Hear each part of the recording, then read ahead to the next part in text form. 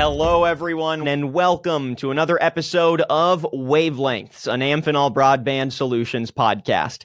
I'm your host, Daniel Litwin, the voice of B2B. And folks, thank you so much for joining us on another episode of the show as we explore major trends, technologies, timely news, and strategic, actionable advice for the larger telecom broadband industries.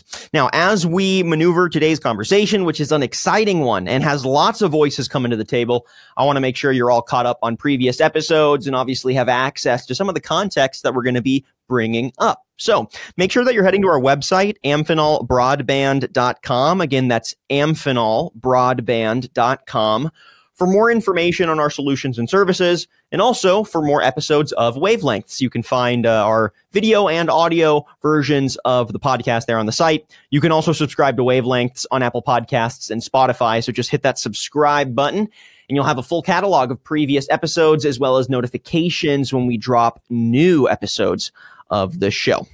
All right, let's dive in. There's a lot to discuss and a lot of voices to platform today. So today is an exciting episode of Wavelengths, and it's really a first for the show because we're doing our first major roundtable of experts here on Wavelengths. So we have a host of incredible voices weighing in on one of the most important active developments in U.S. broadband today. It's something we've talked on before on the show. We're giving it another round here to close out the year.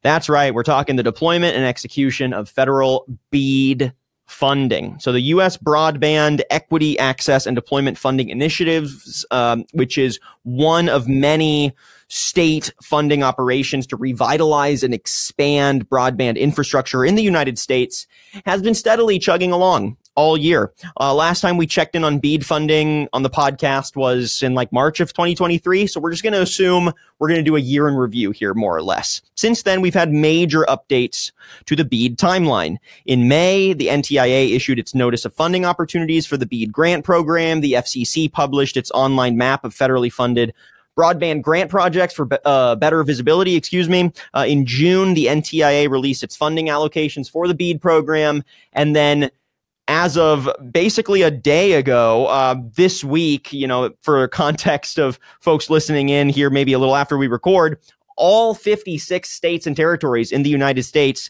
have submitted their proposals. So we are finally moving into a phase with BEAD where that funding is going to get deployed, and it's going to get deployed thoughtfully. So now it's time to assess where we've come in the last year and what's still left to make best use of BEAD funding. So we want to ask and get some thoughts on what have been success stories from the BEAD program so far. Where have we encountered some challenges in implementation, in oversight, and proper allocation of funds? What are the expected versus the ideal impacts of BEAD and its funding pool once fully deployed and put to work? And with the current crop of proposals out there now from all states and territories, what do we think, right? Are they sufficient? Are they strategic? Are they going to get the job done in expanding broadband access in the United States? Well, we have the pool of experts to give us their analysis today. I'm excited to introduce our BEAD roundtable. Let's go down the line. First up, we're joined by Zach Raley. He's SVP and advisor to the CEO here at Amphenol. Zach, great to have you on. How you doing? Thanks very much, Daniel. Appreciate it and look forward to the chat. Yeah, absolutely. Thank you for joining us. And we're also rejoined by two previous guests on the podcast. You may recognize them and their great thought leadership. First up, Mr. Ben Elkins, CEO of Airbeam. Ben, great to have you back. How you doing? Great. Thanks for having me, Daniel. Really appreciate it. Yeah, absolutely. And I'm pleased to re-welcome longtime collaborator, Miss Diana Gooverts, executive editor of Fierce Telecom and Silver Linings. Diana, always a treat. How you doing today? Thrilled to be here today, and sorry in advance if you hear my dogs. Joys of working from home. We have some flavor and character in the background of the podcast today. I'm always appreciative of some, pet joy. So I love it. Diana, Ben, and Zach, thank you again for joining us on this roundtable. We have a lot to cover and limited time, so let's get right to the meat of it. Again, we've touched base on, we have all proposals in from all states and territories. We've had basically the entire year with major updates, allocation of funds, and now proposals on how to spend those funds state to state to state to territory, right? I want to just start with some general thoughts. Let's get the conversation rolling before I dig in on some specifics. What are y'all's thoughts on, I guess, the general management of the BEAD program, BEAD funds, and kind of where we've landed now with these allocations and proposals for spending said funds? Any initial reactions based on progress over the last 12 months? Whoever wants to jump in first. I'm happy to jump in and just set the stage before I let Ben and Zach kind of take it away with the nitty gritty. Because, right, you guys are providers, you're probably in the trenches, but I can kind of provide some background information from a contextual point of view. So the thing about BEAD is that the states have to kind of go through a process of different drafts of their plans, right? So as you said, Daniel, all 56 states and territories have submitted volume 1 of their draft with the NTIA. That then had to go out to public comment. Then the revised version of that gets submitted to the NTIA for approval. And then they do it all again with volume 2. And that's all before the money can get awarded. And there are, I think, 6-7 states that are at the volume 2 submitted to the NTIA proposal for approval. That's Louisiana, Virginia, Delaware, Kansas, Nevada, and I think Vermont. Once that's approved, those states can go ahead and start their competitive bid process. And that's the process through which operators will go ahead and submit some proposals. They'll get scored by the states, and then the states will decide who to award the money to. And the timing of this podcast is actually perfect because we just had our U.S. Broadband Summit in Washington, D.C. last week, and some of the key issues that we've been hearing around BEAD include making sure that the states get enough applicants in the first place for the BEAD funding, making sure that those applicants are qualified, and also making sure to smooth the path for applicants. So not putting so many requirements in the state plans that they create new roadblocks for operators who are already facing things like permitting issues and pole attachment issues. So that's some of the stuff we heard along with workforce issues. But I'll leave it to Ben and Zach to kind of chime in from the operator perspective for sure. Yeah. I'll jump in from an Arizona perspective, which where Airbeam hails from. Even though we are in different states, our headquarters is in Arizona. And from a perspective here, one of the great things I think that BEAD did was the challenge program, being able to challenge on the map. Some of the LECs were less than ethical on what was served and what was underserved. And I think that, for instance, in Arizona, just through the challenge process, there was another $180 million found magically through the challenge process, which greatly enhances the state's ability to do what we're supposed to do, right? Get the underserved served. So I think, in Arizona, we're almost to $1 billion. And so almost 20% of our funds were through the challenge process. So I think that was a great addition from the extending the process, I guess. Mm. No, and maybe, Diana, just to maybe clarify. So I'll bring a little bit of different flavor to this because we're a heavy supplier into the actual equipment and hardware that's going to enable a lot of this.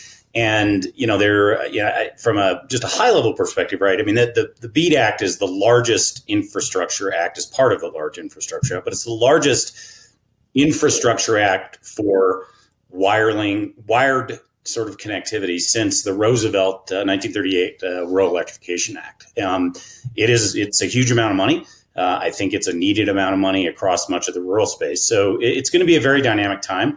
We are in, me personally, I'm in nearly weekly discussions with the NTIA on how this deployment is going to be enacted in terms of what's going to go in from an equipment perspective.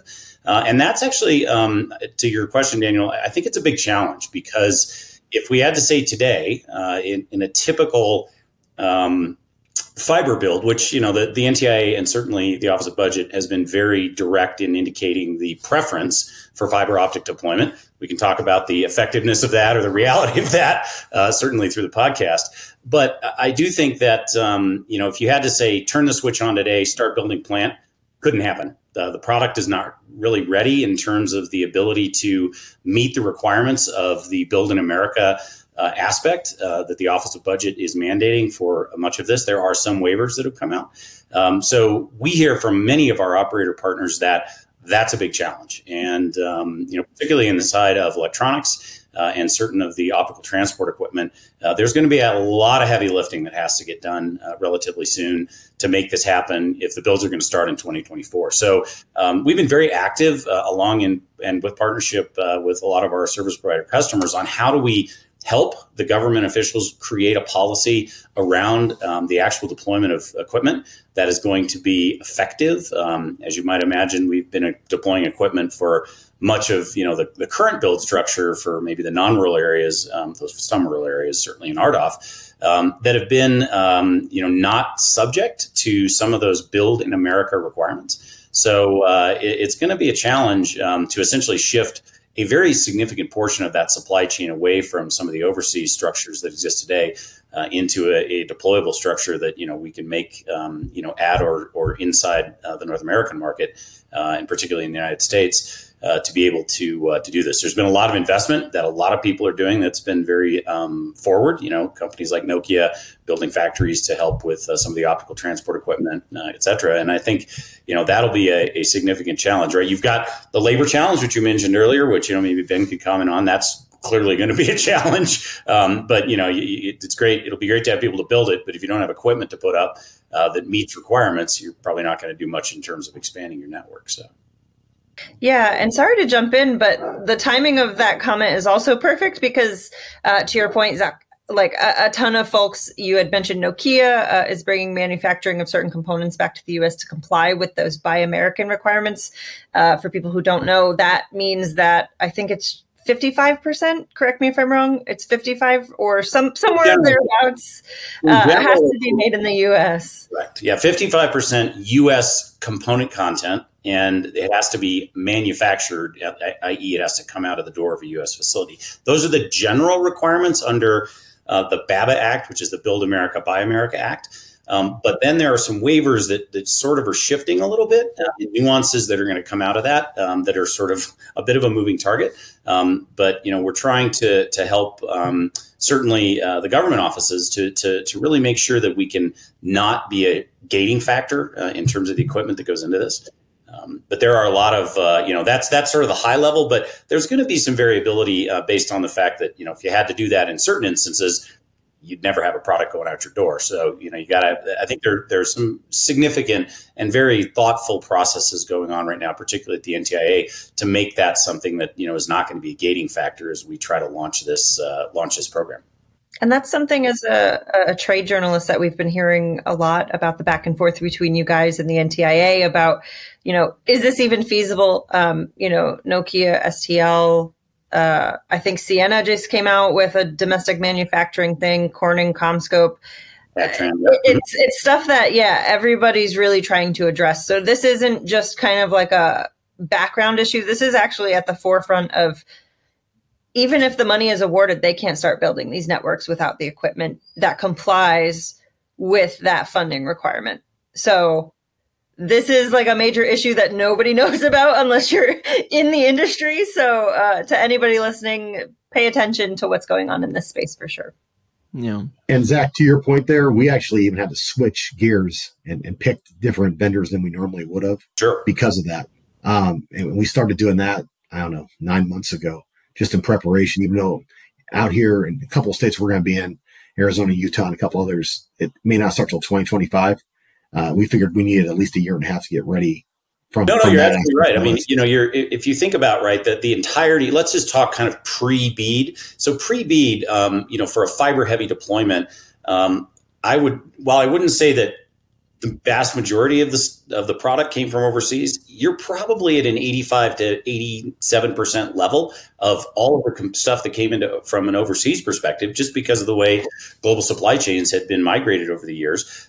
So you're requiring a pretty big shift to enable that to come back to the United States. There's certainly some governmental logic to it, right? I mean, the fact that you can use BEAD as the starting point to make more indigenous capability from a product standpoint, and sort of initiate that for then, what will be probably, I don't have a great word for it, but let's call it the fiberification of the North American communications infrastructure, where, right now you have kind of blended architectures. And then in the future, you want to migrate essentially the entirety of the U.S. network to a fiber optic platform because it is the fastest and probably is the future of communications for many applications.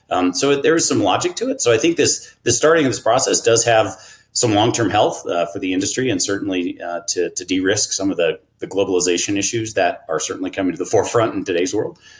So I think you're right, Ben. The reality of having to start thinking about that now, I know everybody is very much true. And we're, as a company, we're significantly considering, dramatic shifts in production locations, and certainly a lot of investment in the U.S. market in terms of manufacturing. So it's something that we're all faced with, and we're probably going to have to do as this gets rolling. Would love to hear more about that, Zach. Interesting.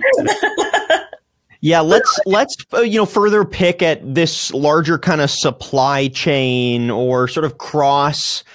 Yeah, it's cross industry, but almost like cross sub industry coordination that needs to happen to make sure that once proposals are accepted, once build out of infrastructure actually starts to happen, well, it can happen, right? And so I'm curious what y'all think are some of the major, beyond the sort of, Buy America layer of all of this, what are some of the supply chain challenges, the kind of coordination between manufacturing entities, public entities, the equipment suppliers, the utilities themselves? What are some of the challenges in that coordination that y'all have found have really reared their heads as everyone is trying to align and get their ducks in a row in anticipation of building out these projects? And any thoughts on how to turn those challenges into solutions?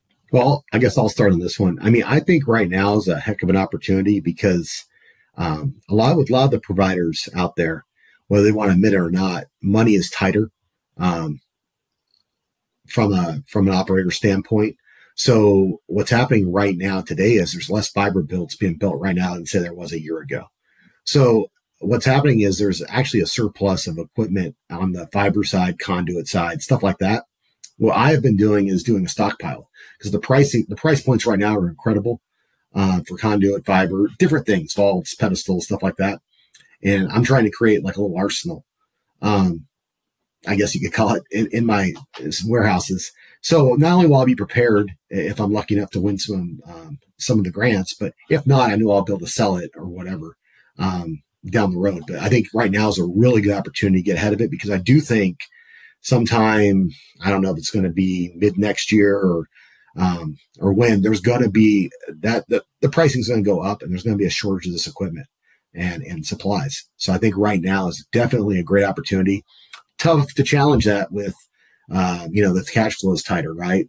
So there's a difficult road you have to walk down. But if you have some CapEx money available, I think that's a definite well good spend right now. Hey Ben, from an industry perspective, right? You've got kind of an interesting, I wouldn't call it a dichotomy, maybe a trichotomy, right? Because you have the traditional, what you might consider a tier one, right? An ILEC, a Comcast, a Charter Communications, Cox. That may be Cox. You've got a sort of the secondary layer of the smaller players, Lumens of the world, and that. Then you've got municipalities, smaller companies, maybe even towns and electric co-ops. So you've got this very interesting dynamic developing about who's going to build these networks. Do you think that aside from the big folks in that sort of, let's call it tier 2, tier 3, maybe even tier 4 layer, is there going to be an advent of capital flow that comes out of VC, venture capital, or private equity that sort of looks to say, hey, we could get into some of these markets exploratorily because it's going to create fragmentation, right? You're going to have significant fragmentation of new players in the market space. What do you think? Because again, to your point on funding and the tightness of capital, right? As interest rates start to come down, and they will, you're going to see probably some movement in terms of where that capital could come from. But, being on the offside, what do you think is going to happen within that funding space for sort of some of the, call it mid to smaller players that might be going after some of this market? Well, Zach, there's a lot of smaller guys that are very, very worried about the capital constraints because a lot of the big VC guys are ponied up already with your tier ones, right? Your Comcast, your AT&Ts, your Coxes. I would even consider Lumen part of that, kind of. Mm-hmm. So, but the smaller guy is definitely going to have to go to get some private equity money, and I think they will be able to get that because I agree with you.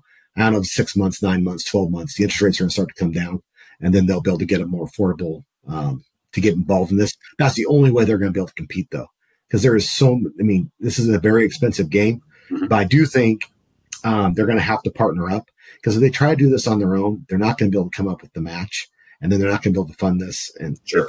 it's going to be very, very, I think it's going to be very much more competitive than people think. And you're going to need a lot of capital to not only to deploy it, but to deploy it right, and also have the backing that the states and the NTIA want, and just have the bond amounts. And it's not a game for the weak at heart. So to your point, I think they're going to have to find your partner. And you're going to have to find your dance partner somewhere out there, and that's going to be in the VC. And I think a lot of that mid tier, I worry about the real small guy if he's going to have a chance, Zach. I really do. I think that a lot of it's going to depend on the relationships that you developed with your broadband director of your state, because if you have not done that and you've let the middle guys or the tier ones build that relationship, because they want to spread it out to all. I think in a perfect world, they'd like to have, 2 or 3 projects for, 8 or 10 companies or whatever it is. But if you haven't built that relationship with that, and you're a small guy and you're tight on funds, I think you're in a big disadvantage. Yeah, sure. Well, and there's another factor at play too, right? So it's not just that you need the money to deploy it. You also need to make sure that you have good enough financial backing to maintain it going forward. So a lot of these builds are going to be taking place in low density rural environments. And those just don't have the ROI. So unless you have a really solid business or the financial backing from a private equity partner to help you manage that going forward, that can be an issue. Also, the fate of the Affordable Connectivity Act could also influence this. That is making sure that a lot of lower income people stay connected via that $30 a month subsidy. If that goes away, and these folks build out to all these places, and then suddenly nobody can afford to connect, what's the point? So, I mean, that's another whole other discussion about what needs to be done beyond deployment. But I think one of the other threads I wanted to kind of pull at, if you'll humor me, Daniel, is just the idea of timelines, right? There are so many moving parts and so many moving pieces. So it's not just the timeline of the manufacturing that needs to be pulled back stateside. It's also the financing element that Ben talked about. It's also the workforce element. So last week at our US Broadband Summit, some of the folks were talking about how they're already training workers, but they're finding either that the operators just aren't hiring because they're waiting to see whether or not they win money, or operators are hiring, but they're hiring out of state. So states are training up all these workers and then they're just leaving and going elsewhere. And so the timelines of all of these giant pieces of the puzzle have to come together. And it is one heck of a juggling act. Let me tell you, the NTIA certainly has their hands full. State broadband offices, heaven help them, because some of them that were on stage said their office consists of 3 people. So this is not a small undertaking, and it's being done by a handful of people who are probably working their hearts out. I was just going to make a quick comment about the labor. I think that's a key point. And I'll just quickly on the labor piece. With Davis-Bacon, prevailing wages also is going to make it a huge challenge. In a lot of states, they're not used to paying those kind of wages. So to be able to afford to pay those wages and be compliant under that is going to be tricky. I think you're going to have to do some sort of hybrid. That's what we're planning anyway, to where you're going to have some of your own staff, no matter where it is, because it's so rural, because it's going to be tough to find labor in some of these rural areas. You're going to have some of your own team along with the contractor element. If you don't do both, I think you're going to be really against the 8 ball, because I think it's going to be really, really hard to make this all work, pencil out financially, and even possible to get people to go out in the middle of Timbuktu to hit certain areas, right? If you don't have your own team. So. No, and it's interesting. I think a corollary to sort of the labor side, though that's very labor related, is that if you look at the success, and let's call it success, of the RDOF program, which didn't have certainly the supply chain issues. It had some of them just in terms of ramping back into normal supply chain from the COVID era. But the reality is that, there was definitely a squeeze that happened even with a very less significant pool of funding. What we did see in that environment is two really interesting things. One, the challenges of getting overhead pole attachments became really a major gating factor in terms of getting new fiber attached to poles that electrical utilities owned or municipalities may own. And that actually drove a very interesting dynamic that we didn't expect to see. And that is a lot more underground installation than was expected, as we went into the RDOF program. So, there's some significant nuances. Ben, you mentioned, putting conduit in stock and all of that. Significant nuances to building an underground versus an aerial plant. The fact that you've got electric utilities probably bidding on some of this fiber architecture. They own the pole, they're bidding on it. Are they going to be a problem in terms of getting attachment? There's some interesting dynamic there that could drive certainly some, need for, do you need people that can work in overhead trucks? Do you need people that are familiar with trenching? Those are aspects that I think are going to be very interesting from a labor force standpoint. But I think, Diana, to your point, what is interesting is the stickiness in the rural markets is from our operator folks that we work with. The stickiness when they deploy in the rural markets is like 2 to 2.5 times higher in terms of initial pass rate penetration in a rural build than they see in a normal suburban build. So what does that tell you, right? When they're getting between 65 and 85% penetration on pass, that tells you there's something that's really needed, right? When people are like, they go into even if it's like 5, 6, 8, 10, 12 homes a mile, their rates of uptake are just dramatically better. And actually the hold rate in terms of churn is there's no churn because there's no other option, right? So I think you're going to, how much of that is driven by, the subsidy, $30 a month subsidy in terms of allowing people to get access versus, it's kind of like a utility, right? You got to have power and you got to have water. In today's world, you got to have internet. So you have to wonder how that's going to, create some interesting dynamic as we see that. But clearly, everybody who played in RDOF saw some really positive results. Obviously funded on the back of, enabled on the back of government funding, but certainly in terms of, what they normally saw in terms of uptake and retention rate, that's pretty promising, I think, for the success, long-term success of the program. Just to your point about pole attachments. Yeah, really interesting. I am super interested to watch how the landscape changes because a ton of electric co-ops have been getting into the broadband game. That's been something we've been watching on Fierce Telecom.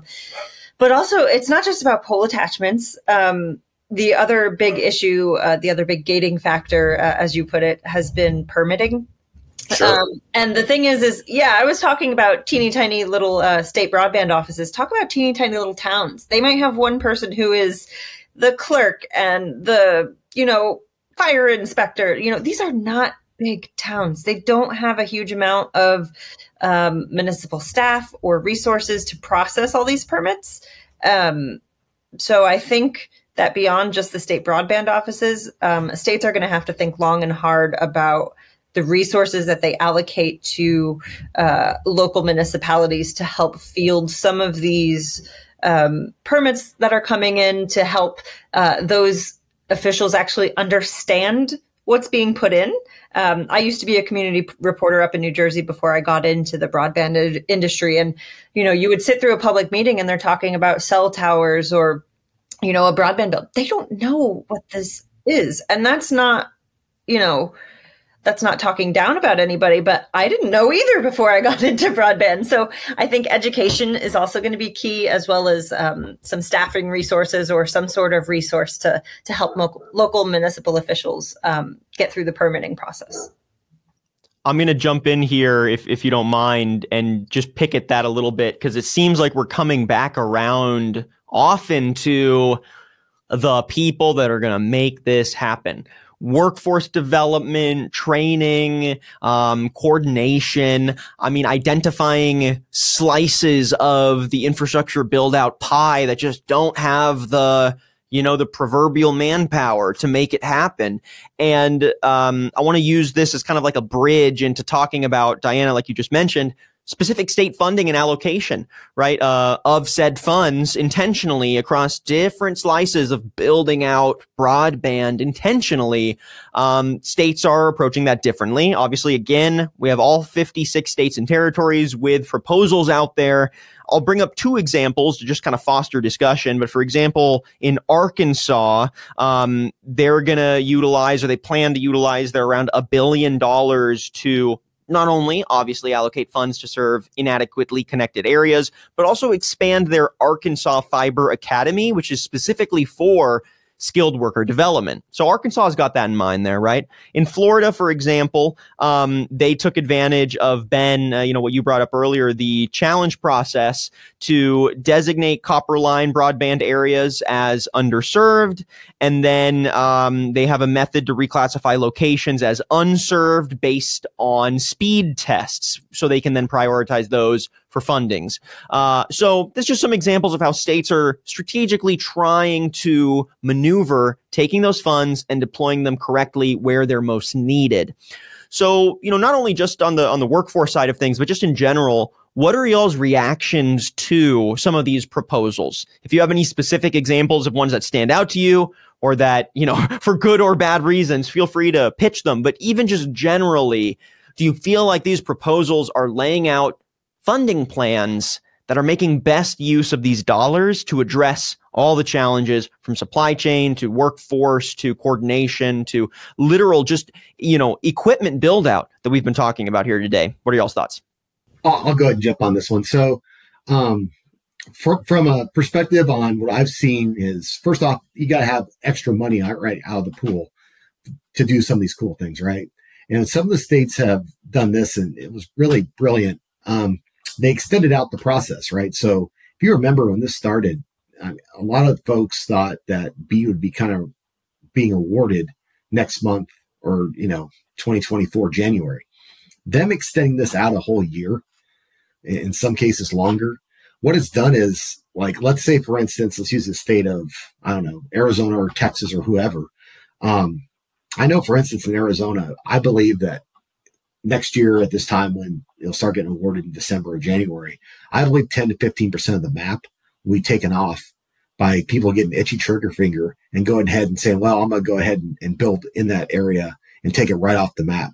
So you're talking about 100, 150, $200 million off that the state then can use for cool projects like you said in Arkansas for training, or maybe building infrastructure highway and helping, different, whatever the project is for that state. I think that as an operator, I didn't love seeing because you're watching a lot of the BEAD just go away.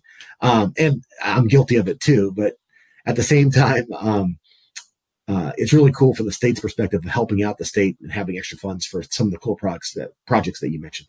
Yeah, I think certainly from a state perspective, right? I think the example of getting ahead of the labor curve here is going to be really important. Don't lose sight of the fact that BEAD is important, but it's actually a part of a much larger funding act under the Infrastructure Act. And there are other networks, in particular the EV charge network, that are going to suck people away, right? I mean, it's not the same skill set, obviously, but if you're training people to build the next 400,000 EV chargers at site stations and gas stations and municipal areas, it's a huge amount of people that are going to have to build and go into that environment, and they're going to be competing, right, with folks that may be looking into the BEAD environment. So getting ahead of that training curve, where clearly today there will not be enough people. There's just no question in my mind there are not going to be enough contractors, installers to do this, and I think that's going to be a really critical part. I think, Diana, your point is, how do you start putting all of this together? I would say that the process of, the feds coming up with the program, getting in the states getting applications in, I would say that's actually been moving kind of according to schedule. But all the stuff that has to make it happen once they say you're approved, you're going to get the money, right? From there forward, I think we're probably in a bit of a lag. I think there's not, we've sort of been very focal on, not we, but we as a country have been very focal on, sort of getting these applications in and, figuring out who it's going to be. The states will then go back and start making their decisions on who gets what. That'll get finally approved. But then it's a matter of, what do you got to do to make it happen? And I think there is some lag that we're going to see, certainly across many of these areas, whether it be labor, supply chain, and certainly the ability to attach or get permitting, to the point, Diane, you made earlier. It's just, there's not, because again, think about it, right? I mean, if you went back to Roosevelt era, 1938, when they started the rural electrification program, I would guess there's exact analogs to this whole process, because the reality is you went from essentially not having anything to having to build it all out in a very compressed time period with lots and lots and lots of miles to be built. That's just, we're not prepped for it. That's just in reality. So it's going to take a lot of lifting at the state and local levels to really make this happen. Yeah, and if you'll allow me to toot Fierce Telecom's horn here, we actually just partnered with TIA. We're going to be launching a workforce development portal called Broadband Nation with them. Again, this is to kind of educate people. So, it'll have videos showcasing what does a fiber splicer even do? Kind of let people know what it's like to be a broadband technician, a day in the life of. It'll also help coordinate job listings and certification programs so people can see what's available near them, right? So not all of these programs are available in every state.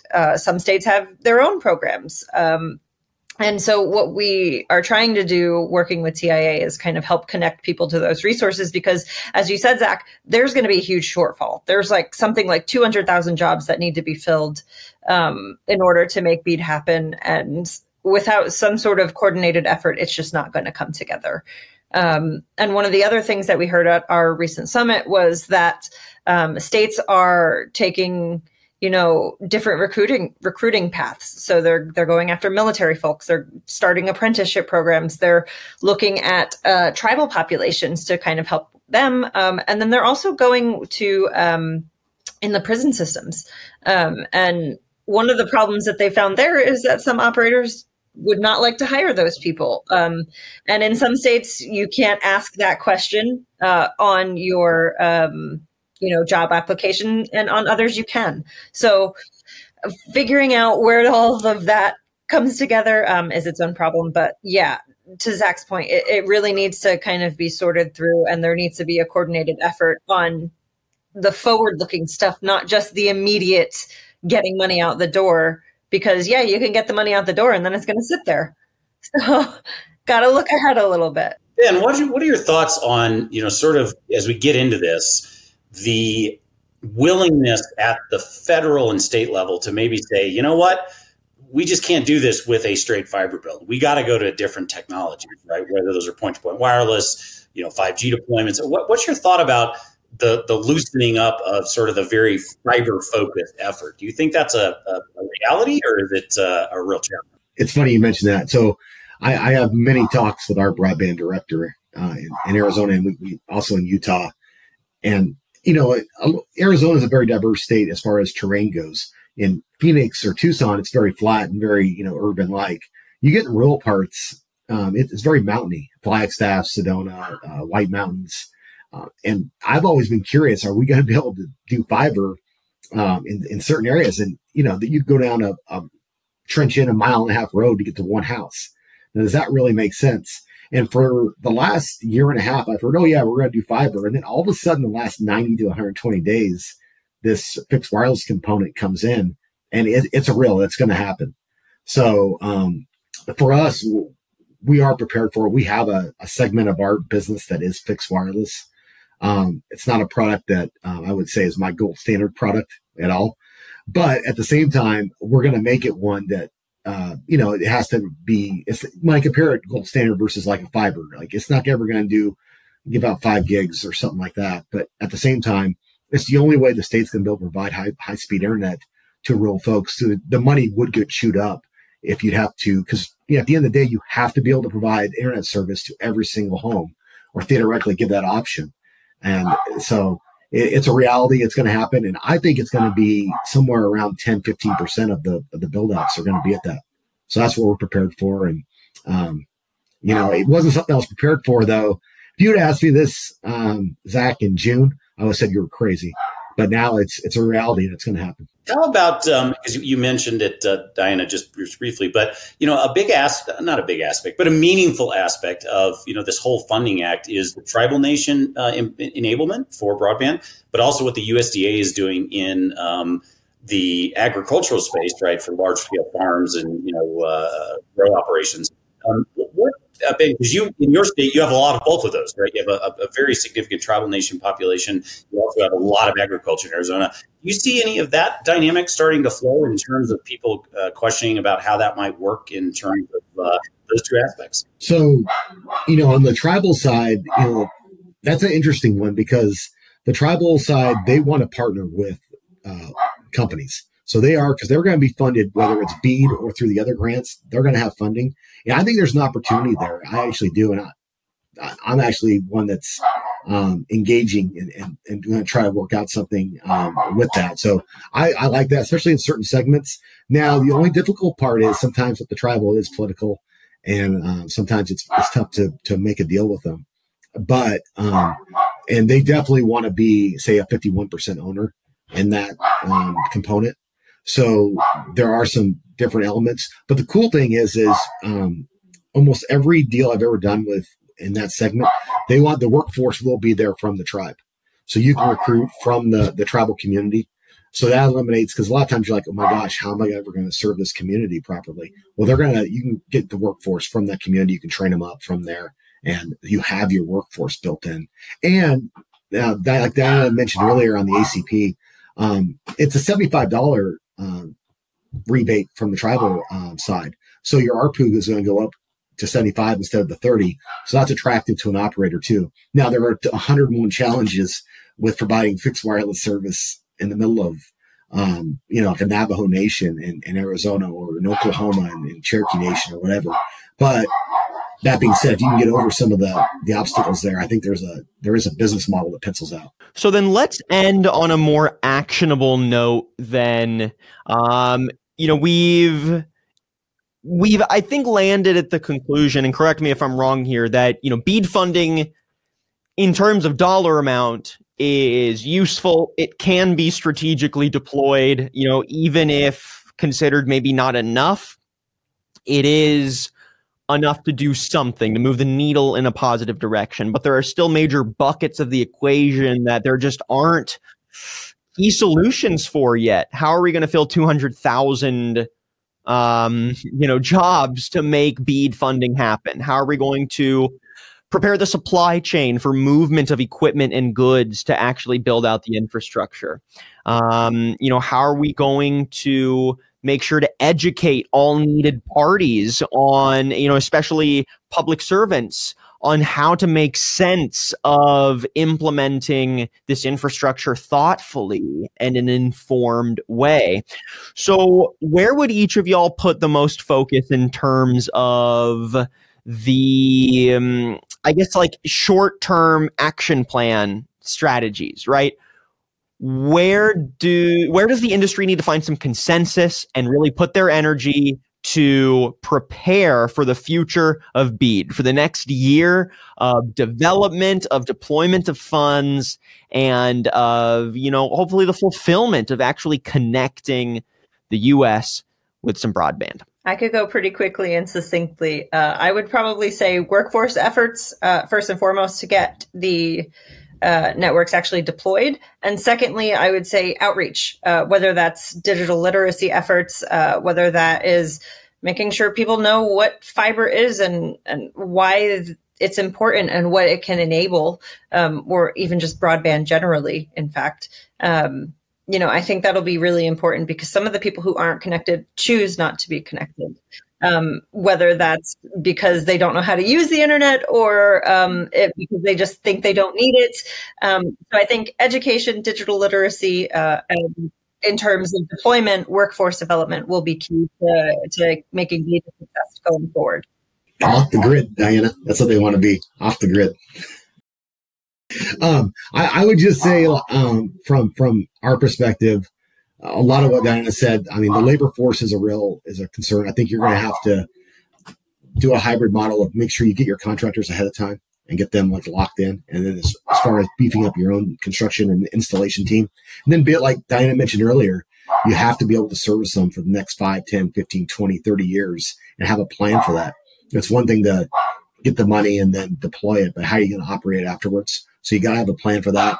From a perspective from the government, I hope that there is some, I won't say leniency, but some cooperation with things like NEPA and the environmental studies and stuff like that, because that can hold up things for years. Supposedly that's going to be on the permitting and NEPA side, that's going to be addressed, and they're going to be working with us.